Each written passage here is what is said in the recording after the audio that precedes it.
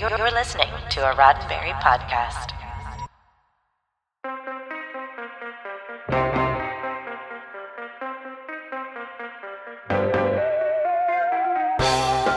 Episodes are always a gamble, an expensive roll of the dice to see if a promising concept survives from the script page to the soundstage.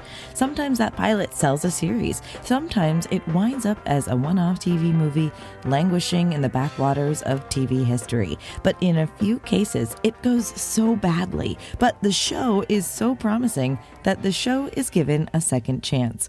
I'm Jessica Lynn Verdi, and this is your SciFi5, 5 minutes of science fiction history for September 27th. And it was on this day in 1963 that Doctor Who went before the cameras for the first time at the BBC's aging facilities at Lime Grove Studio D. But the performances and shots that wound up on tape went unseen by the public for decades.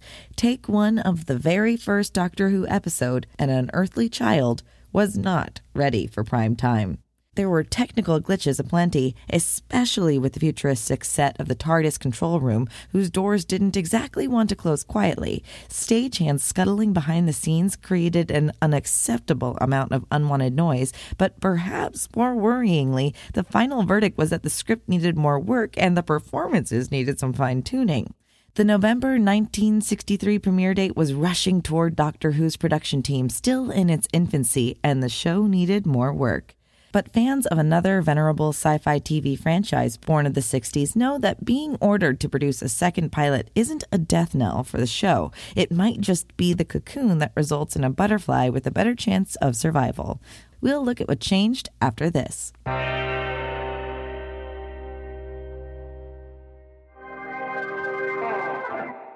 The original pilot formulation of the first Doctor Who adventure, An Unearthly Child, differed from the finished product significantly, but there was one line that would have had a significant downstream effect on the show's mythos if it had been rewritten. The first 15 minutes of the episode play out a lot like the finished product, but the Doctor's first appearance is marked by his extremely rude behavior toward Ian and Barbara, the two school teachers who are doing a welfare check on their student Susan, the Doctor's granddaughter.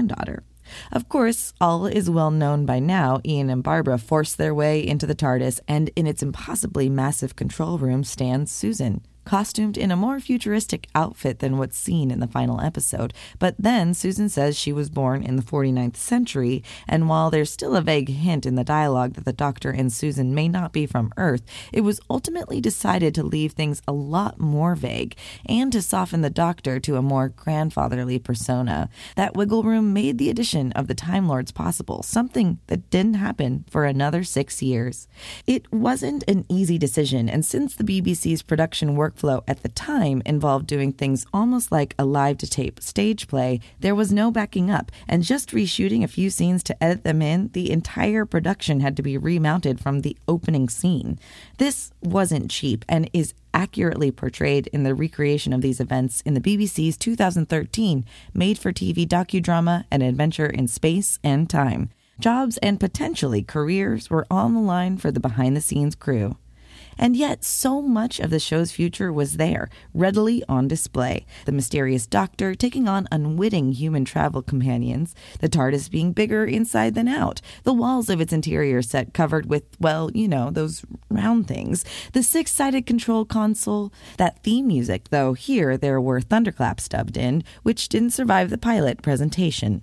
It was all there already, but just needed a few tweaks, including the realization that maybe the first episode wasn't the place to nail down the Doctor's origin story, an element of the show that continues to become more mysterious even in the 21st century. It's almost as if someone in 1963 knew that the series had the potential to become bigger on the inside. This has been 5 minutes of science fiction history, your daily SciFi5 for September 27th. SciFi5 is produced by Roddenberry Entertainment. Executive producer, Rod Roddenberry.